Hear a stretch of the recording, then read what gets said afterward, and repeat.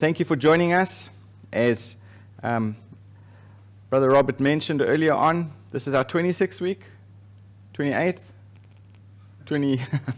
It's been a long time, 29th week that we are still meeting online, and we're still praying that we would be able to meet on the Sabbath.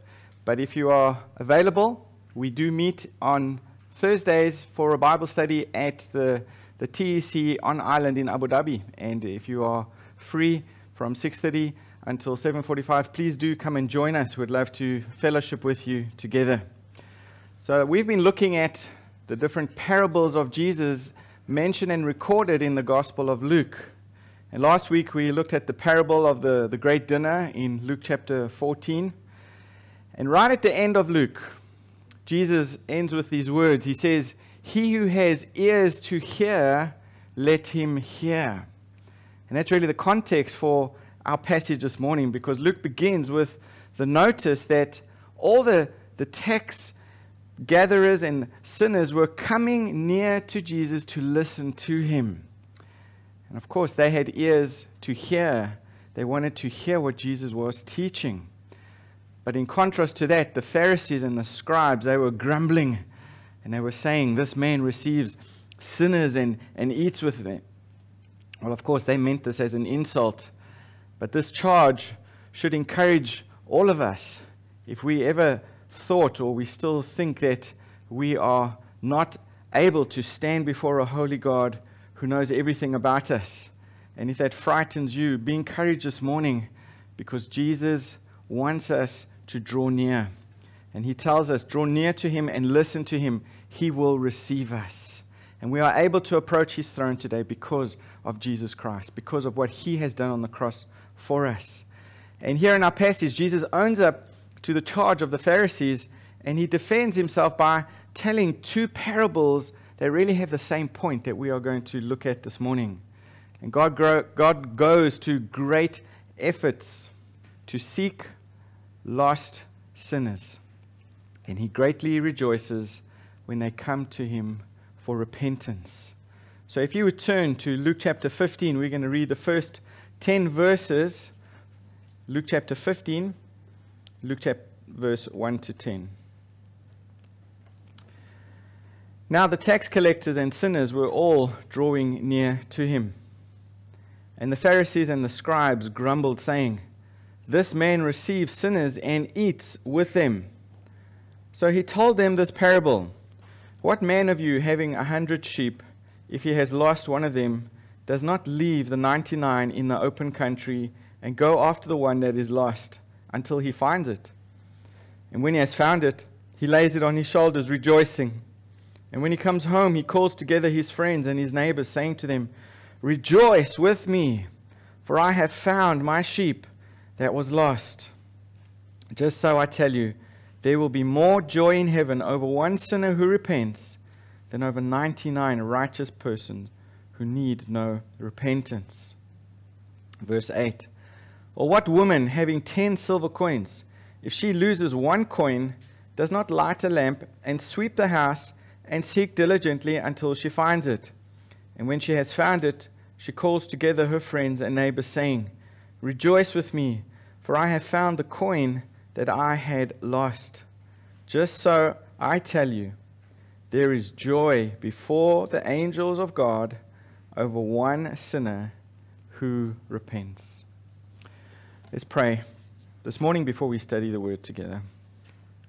Lord, we ask that your Spirit would please open our eyes to the truths of these scriptures.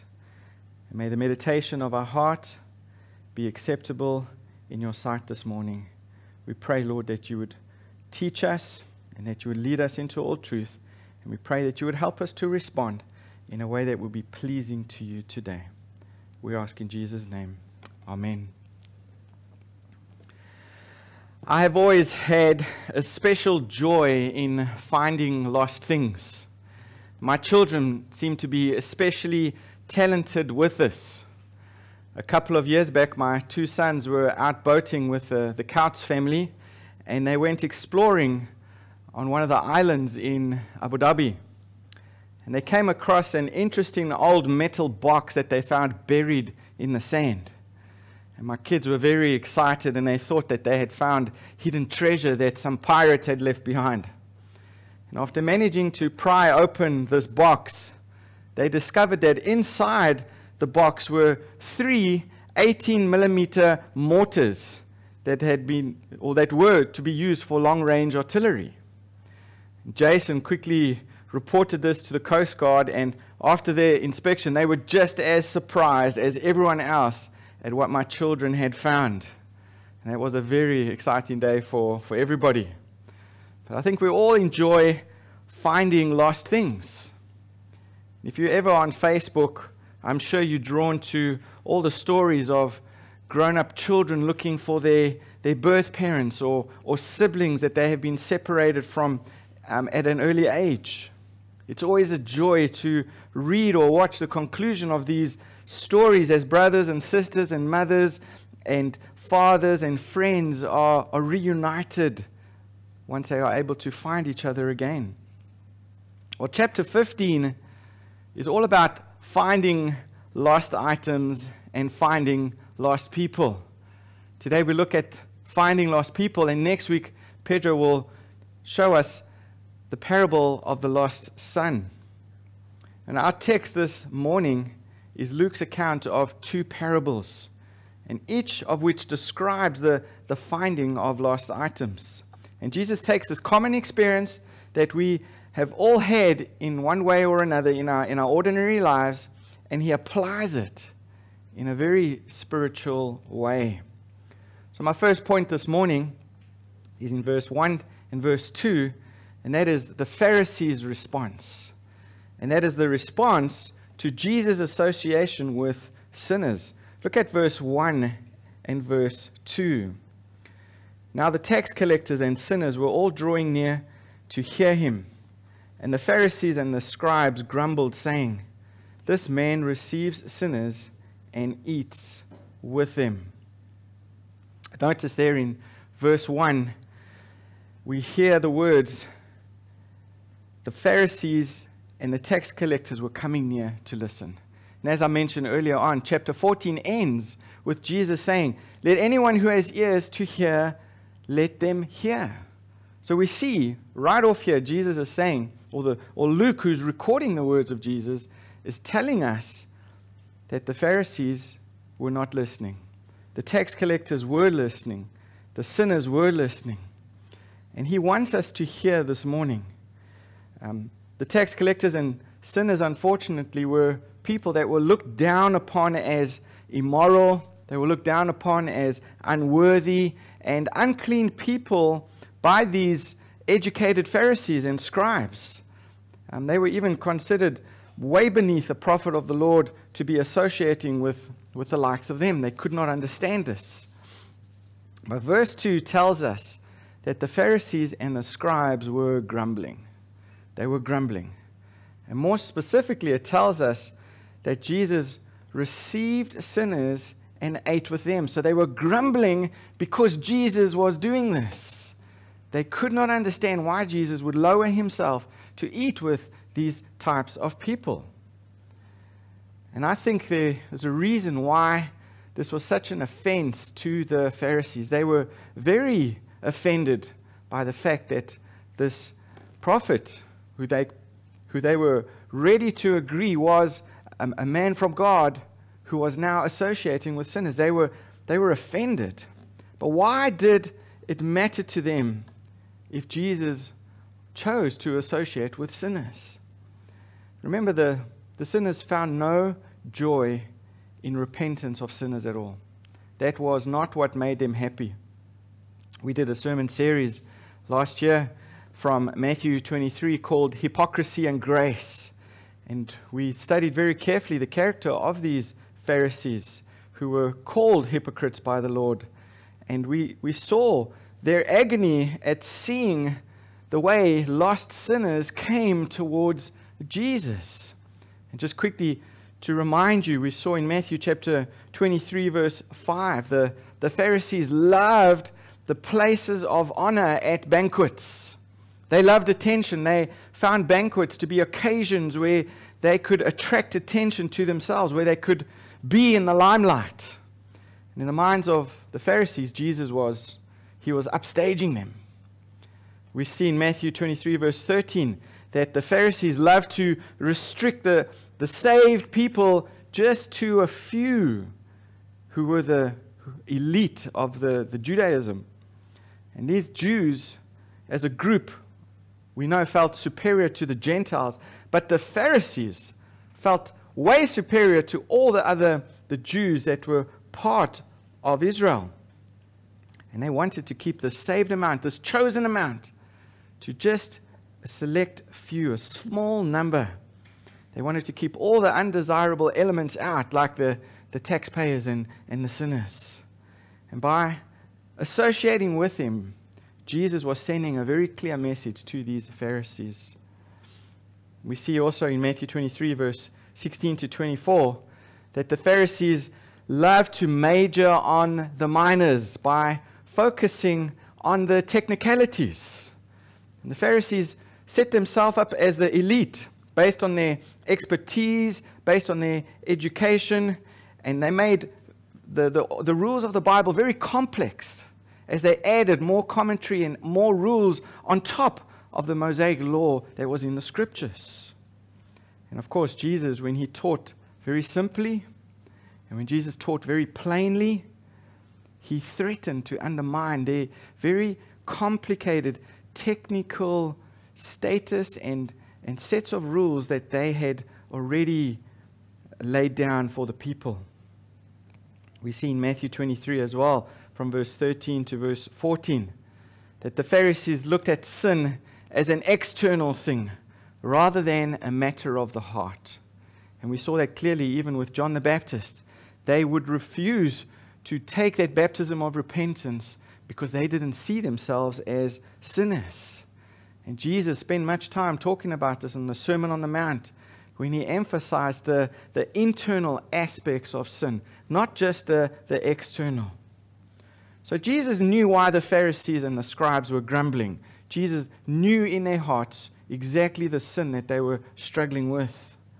And these two parables which he speaks in response were directed towards the bad attitude of the Pharisees and the scribes. And we have a very important lesson for us today in these recorded and inspired words of Jesus Christ. So this is the context in which Jesus is at this banquet, in which he is communing and fellowshipping with the unclean, and where the scribes and the Pharisees are grumbling against him. And he tells two stories. The first story is of the lost sheep, and the second story is of the lost coin. And interesting, in both stories, he makes the main character in the story somebody that the scribes and the Pharisees would never have looked up to. And that's my second point today, which leads from verse 3 to verse 7. We see the parable of the lost sheep. The parable of the lost sheep. Well, in the first story, from verse 4 to verse 7, the main character, is a shepherd. Now, Jesus meant to bring to our minds all the wonderful things that the Old Testament teaches us about shepherds, because in the Old Testament, the shepherd is so often an image of God. And in Psalm 23, which we read this morning, God is described as our shepherd. And Jesus meant to do that. So look at verse 4. What man of you, having 100 sheep, if he has lost one of them, does not leave the 99 in the open country and go after the one that is lost until he finds it? And when he has found it, he lays it on his shoulders, rejoicing. And when he comes home, he calls together his friends and his neighbors, saying to them, "Rejoice with me, for I have found my sheep that was lost." Just so I tell you, there will be more joy in heaven over one sinner who repents than over 99 righteous persons who need no repentance. So we see in this story, there is a wealthy man who owns 100 sheep. He probably hired a family member to take care of the flock. And the shepherd is not a hireling. He's not a stranger. He is a member of the extended family, and he naturally feels responsible before the entire family clan that any loss is a loss to all of them. And this really explains the joy in the community that is reflected at the center of this parable. So in short, the extended family, they lose a sheep, and the whole clan rejoices when it is found. So of course, the owner lost one of his sheep. And Jesus did not say what caused the sheep to get lost. We don't know how that happened. Lost sheep are easily disorientated when they lost. It wasn't an uncommon thing for sheep to go wandering.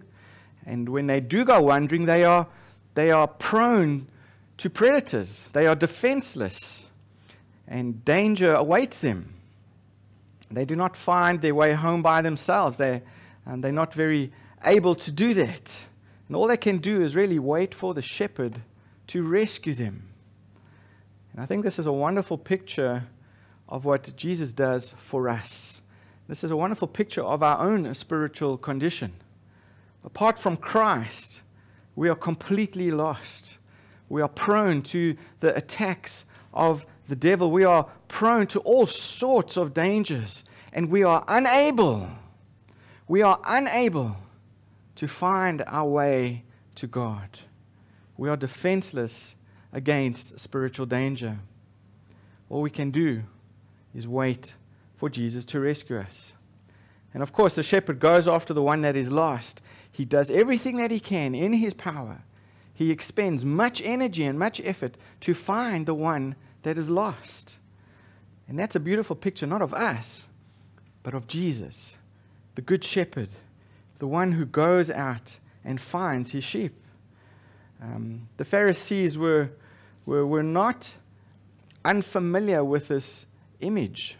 They understood that the Old Testament referred to God as a shepherd and the people as his sheep. And they understood that they were supposed to be spiritual under-shepherds of Israel, looking after God's sheep. But they did not understand that Jesus was the good shepherd the Bible talks about, whom God had sent to seek and to save the lost. And like the shepherd in the parable, Jesus came to earth to seek and to save the lost. And when we are lost, when we have wandered on the far hills of disobedience, when we are alone and afraid, when we are wounded and when we are weak, when we are defenseless against our enemies, when we are unable to save ourselves, it is just then that Jesus comes to our rescue. And of course, Jesus seeks and finds every single lost sheep of his. The fact that the shepherd is the one who is seeking and finds the one that is lost should give us immense security and comfort. The 99 are already safe and already protected, but he goes out still to find the one that is straying. A wealthy man easily could have handled the loss of 1% of his income being lost. And if you think of it like that, it was 1 out of 100. 1 out of 100 is not a big loss. It's marginal. It's not something that people would be very concerned about. But this isn't just an ordinary person. This isn't just an ordinary boss. This is talking about Jesus Christ. Jesus had no cavalier disregard for the loss of one sheep. And that should bring us much comfort and much hope. Jesus will find every single lost sheep. The Bible tells us that. And not one will be left in the wilderness. And not one will perish. I hope this is encouraging you. And the caring shepherd, he picks up the lost sheep and he carries it all the way home. But instead of doing it grudgingly and even irritated, he does it rejoicing. He does it rejoicing. Notice that picture here. Jesus finds every lost sheep and he brings them home rejoicing. He brings them home rejoicing. No one will perish. No one will be left behind. I hope this encourages you this morning. If you've had on your heart been praying for a lost family member for many years, don't lose hope. Don't lose hope for your unsaved wife or your unsaved husband or your unsaved children or your unsaved neighbors or your unsaved friends. Keep praying for them, because the truth from the scriptures this morning is that Jesus seeks and finds every single lost sheep of his. The third point is in verse 8 to verse 10. We see the parable of the lost coin. We see now the second parable. Same truths, but I think a different application. Look at verse 8 with me. Or what woman having 10 silver coins, if she loses one coin, does not light a lamp and sweep the house and seek diligently until she finds it? And when she has found it, she calls together her friends and neighbors, saying, Rejoice with me, for I have found the coin that I had lost. Just so I tell you, there is joy before the angels of God over one sinner who repents. And just as the shepherd would be touched by the loss of just one sheep, the loss of part of the family's finances would deeply touch this woman of the house. We see in our parable here that Jesus says the woman had 10 silver coins and she only lost one. Now, one silver coin was a day's wage for a laborer. It wasn't just a small amount of money. It is likely that the 10 silver coins were given to this woman by her husband to provide for the family for the week or for two. And she may have tied the coins up in a cloth, but the knot somehow got loose and the coin fell out. And she knew that the coin was in the house because she had not been outside. And it was getting dark, so she lit a lamp and she swept the house thoroughly and looked diligently until she found the coin. She had to. There was not much light. She needed a lamp. And as she's sweeping, she sees this crack in the floor and she looks further until she finds it. And look at verse 9. Look at the response after she finds this. She calls together her friends and neighbors, saying, Rejoice with me, for I have found the coin that I had lost. Rejoice with me, for I had found the coin that I had lost. When we lose something and then we find it, we want others to share in the joy, don't we? I remember while living in India, we planned to go back to South Africa for a holiday. And before we did that, Kerry and I went shopping for gifts for our friends and our families that we hadn't seen for a very long time. And Kerry spent a lot of effort in doing that well. So with our bags fully packed and fully loaded, we arrived at the airport in Mumbai and checked in our luggage. And we flew from Mumbai to Nairobi and then from Nairobi to Johannesburg. It was a long trip, but after 14 hours, we found ourselves standing at the luggage carousel waiting for our bags, which never arrived. They were lost. With all these gifts and presents we had spent so much time and effort purchasing. And of course, the church back in South Africa did everything they could to help us and wherever they could. But eventually, after 10 days, our luggage was found and it was delivered to our doorstep.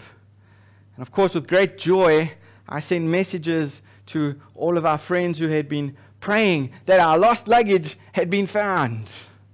And there was much relief and there was much joy as everybody started rejoicing with us that our lost bags had been found. And likewise, I think we should all rejoice with people when especially they come to find Jesus Christ, when Jesus comes to find them. And that's what the passage is teaching us this morning. We need to rejoice when lost sinners become Christians. We want our brothers and our sisters in Christ to rejoice with us that an unbeliever has received the gift of eternal life. In fact, that's what baptisms help to do. We come together to watch somebody go under the water who is testifying of their salvation in Jesus Christ. And we're there to celebrate with them. We're there to rejoice with them because a lost sinner has come to Christ. Look at verse 10. Verse 10 tells us, "Just so I tell you, there is joy before the angels of God over one sinner who repents." Notice there the word "just so." "Just so" is translated in other versions as "in the same way." So the two parables are connected to each other by this one little phrase. And heaven's joy at the repentance of one sinner is like the rejoicing that is happening in these two stories. God delights in the repentance of sinners. God delights in the repentance of sinners, and so should we. I don't want you to miss this very careful statement in verse 10. Look there in verse 10. Now, we tend to think that it is the angels who are rejoicing. But actually, Jesus is saying there is joy before the angels of God.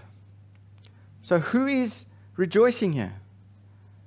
It is God who is rejoicing before the angels. It is God who is rejoicing before the angels.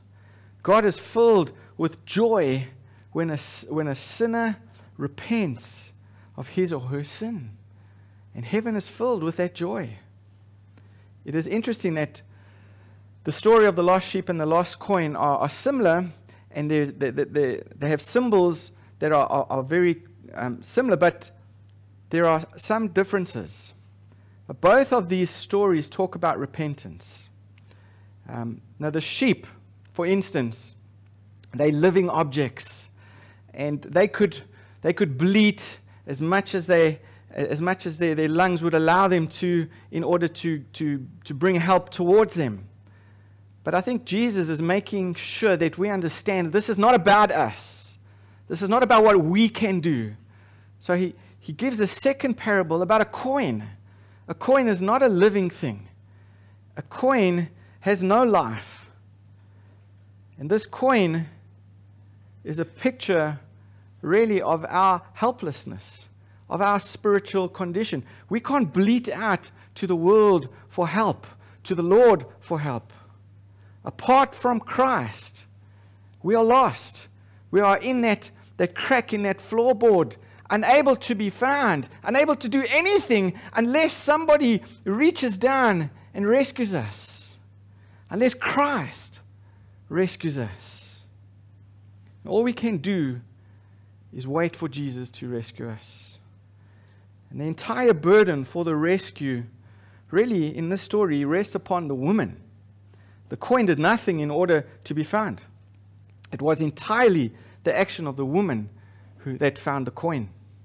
And the image of the efforts of the shepherd and the woman, I think, beautifully illustrate exactly what Jesus does in our salvation. But the point is, we are still responsible to repent. We can't sit back and say, well, Lord, it's all up to you. We still need to repent. It's the same side. It's a different side of the same coin. Jesus says that being found is an illustration of repentance. Clearly, that's what the passage is saying here. It's not God that needs to repent. It is us who need to repent. And Jesus in this passage displays the lavish love of God for sinners who do repent. And what he's saying is, your heavenly Father is more willing to forgive you, a sinner who deserves to be judged, than you are to ask him to forgive you. And your heavenly Father is more willing to be gracious to you than you are to repent. And Jesus is telling us here that God rejoices over sinners who repent precisely to encourage us to embrace and own who it is that we know we are. We are sinners who deserve to be judged for our sins. We are sinners who need to confess our sins. The Scripture tells us without the confession of our sins, there is no forgiveness. But we can come to Him for mercy because God rejoices, God delights in the repentance of sinners. And that's what this passage is pressing on us this morning. It's pressing on repentance. And Jesus says there is joy before the angels of God over one sinner who repents. Have you repented? Have you repented? Remember the Pharisees, they looked upon the tax collectors and the sinners that Jesus was meeting with as unworthy. But they did not look upon themselves as sinners in need of Christ's forgiveness. They did not look at themselves as unworthy. They were quick to judge others, but very slow to judge their own hearts. They thought of themselves as righteous, and Jesus in this passage is stressing that He receives sinners. He came to heal the sick. He receives sinners. And that is so important for us to understand. Matthew Henry, a Christian commentator, I read this week. I thought I would leave you with this quote. He says, "How careful then should we be that our repentance is unto salvation." Let me repeat that again. How careful then should we be that our repentance is unto salvation? And here Jesus is illustrating for us a serious spiritual problem. You know, the good news is not good news until you understand the bad news first. And until you understand the bad news for yourself, until you understand your own need, there will be no repentance. And in this passage, it's clear that the tax collectors and sinners who are coming to fellowship with Him, they understood. They wanted to hear what Jesus had to say. They wanted to be taught by the Master. They were ready to humble themselves and to hear this message. And they are hanging on every word. But not the Pharisees, not the scribes. They're not listening because they don't understand their need. So I ask you again this morning, do you understand your need? How careful should we be that our repentance is unto salvation? I think it's so easy to ask God for help when we're in trouble, isn't it? It's so easy to say sorry to God when bombs are blasting over our heads. There's a phrase for that, foxhole conversions. Everybody becomes a Christian in a foxhole when there is trouble, when there are trials. But is our repentance unto salvation? Have we truly acknowledged our sinful condition before a holy God and asked Him to forgive our sins? Do we see our need? Do we understand our need? Or do we behave like these self-righteous Pharisees who are not willing to judge their own hearts, but very quick to judge others? J.C. Ryle, one of my favorite commentators, he says this about this passage, which I wanted to read to you this morning. He says, "Do we have a sense of our own sin? Do we feel bad and wicked and guilty and deserving of God's anger? Is the remembrance of our past lives of sin bitter to us? Does the recollection of our past conduct make us ashamed? Then we are the very people who ought to apply to Christ just as we are, pleading nothing of our own, making no useless delay. And Christ will receive us graciously and pardon us freely, and give us eternal life, because he is one that receives sinners. Let me conclude this morning. Let me leave you with one last application here. One of the signs that we have been found by Jesus is that we repent of our sins. We don't make excuses for them. A lost sinner is in the wilderness of this world and may be unaware of the danger that is all about. A lost sinner is truly without hope. But when Jesus finds lost sinners and brings us safely home, we turn from our own ways and we happily do what God commands us to. Jesus is the Good Shepherd. And having been found by him, our now new desire is to live a life in obedience to him. Jesus has chosen us, folks. If you're a Christian this morning, if you've been found by the Lord, he has chosen us. He has gone out to find us. And we are now his representatives on this earth. He has left us here with a purpose. And I mentioned this last week. And I think Jesus is using these parables really to teach the people that are listening to him these very important truths. Jesus has given us a command to go and tell others of the merciful Savior who graciously pardons and receives sinners. Look at 2 Corinthians chapter 5 with me. Let me read these words that the Apostle Paul wrote under inspiration of the Holy Spirit. He says, all this is from God, verse 18, who through Christ reconciled us to himself and gave us the ministry of reconciliation. If you have your Bibles, please underline that. He has given us the ministry of reconciliation. That is, which means in Christ God was reconciling the world to himself, not counting their trespasses against them, and entrusting to us the message of reconciliation. Therefore, we are ambassadors for Christ, God making his appeal through us. We implore you on behalf of Christ, be reconciled to God. Not much commentary is needed there, folks. That is a very plain command. You see, most people have no idea how valuable their soul is, or that their soul is even lost. They treat their souls the same way as our luggage was treated at who knows what airports, with not much care. They do not have a clue that their soul is going to live forever. And unfortunately, that forever is going to be spent in pain, in a real place called hell, if they do not repent of their sins. They don't understand how valuable their souls are. But we do. As Christians, we do.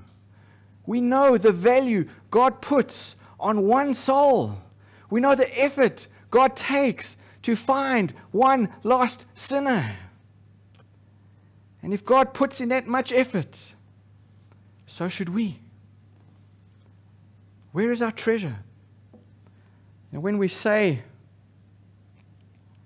we love and care somebody, it has to include loving and caring about souls. We need to love what God loves. We need to hate what God hates. And we need to delight in what causes God to rejoice. And God delights in the repentance of sinners. The story goes that a young man applied for a job as an usher at a theater in a mall. And the manager asked him, what would you do in case a fire breaks out? And the young boy answered, he said, don't worry about me, I'll get out okay.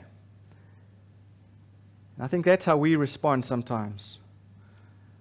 What would you do if Jesus came back tomorrow? Oh, don't worry about me, I'll be okay. We, unfortunately, have the same attitude as this usher, the boy who wanted to be an usher. And our job is to help people escape the coming judgment. Our job is not just to think about ourselves, but to help people remember that Jesus is coming to judge the sinners. And our task is to find these people who are like these lost coins and point them to the salvation that is found only in Jesus Christ. Let us do this with diligence so that we can rejoice with Jesus in the salvation of the lost. Amen. I didn't hear amen. Amen? Amen. Please pray with me.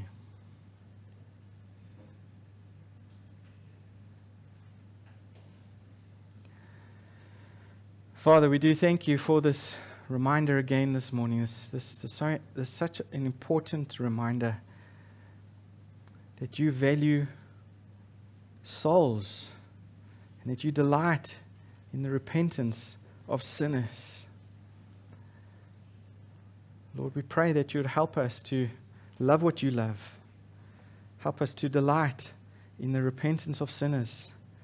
Help us to be intentionally doing what you have asked us to do, looking and helping people, pointing them to Jesus Christ, looking for those who are lost, loving them enough to be able to tell them what Jesus has done for them. Lord, thank you for sending somebody to tell me and share the gospel with me. Lord, I will for eternity be grateful. But Lord, I pray that you, all of us who have received this wonderful message of reconciliation, we will be faithful ambassadors, reaching out to others who still need to be reconciled. Please, Lord, we ask that we wouldn't just be a nominal religious church, but that we be a people that love the gospel, that love your salvation, and are ready to share it with the world, unashamed of the gospel of our Lord Jesus Christ.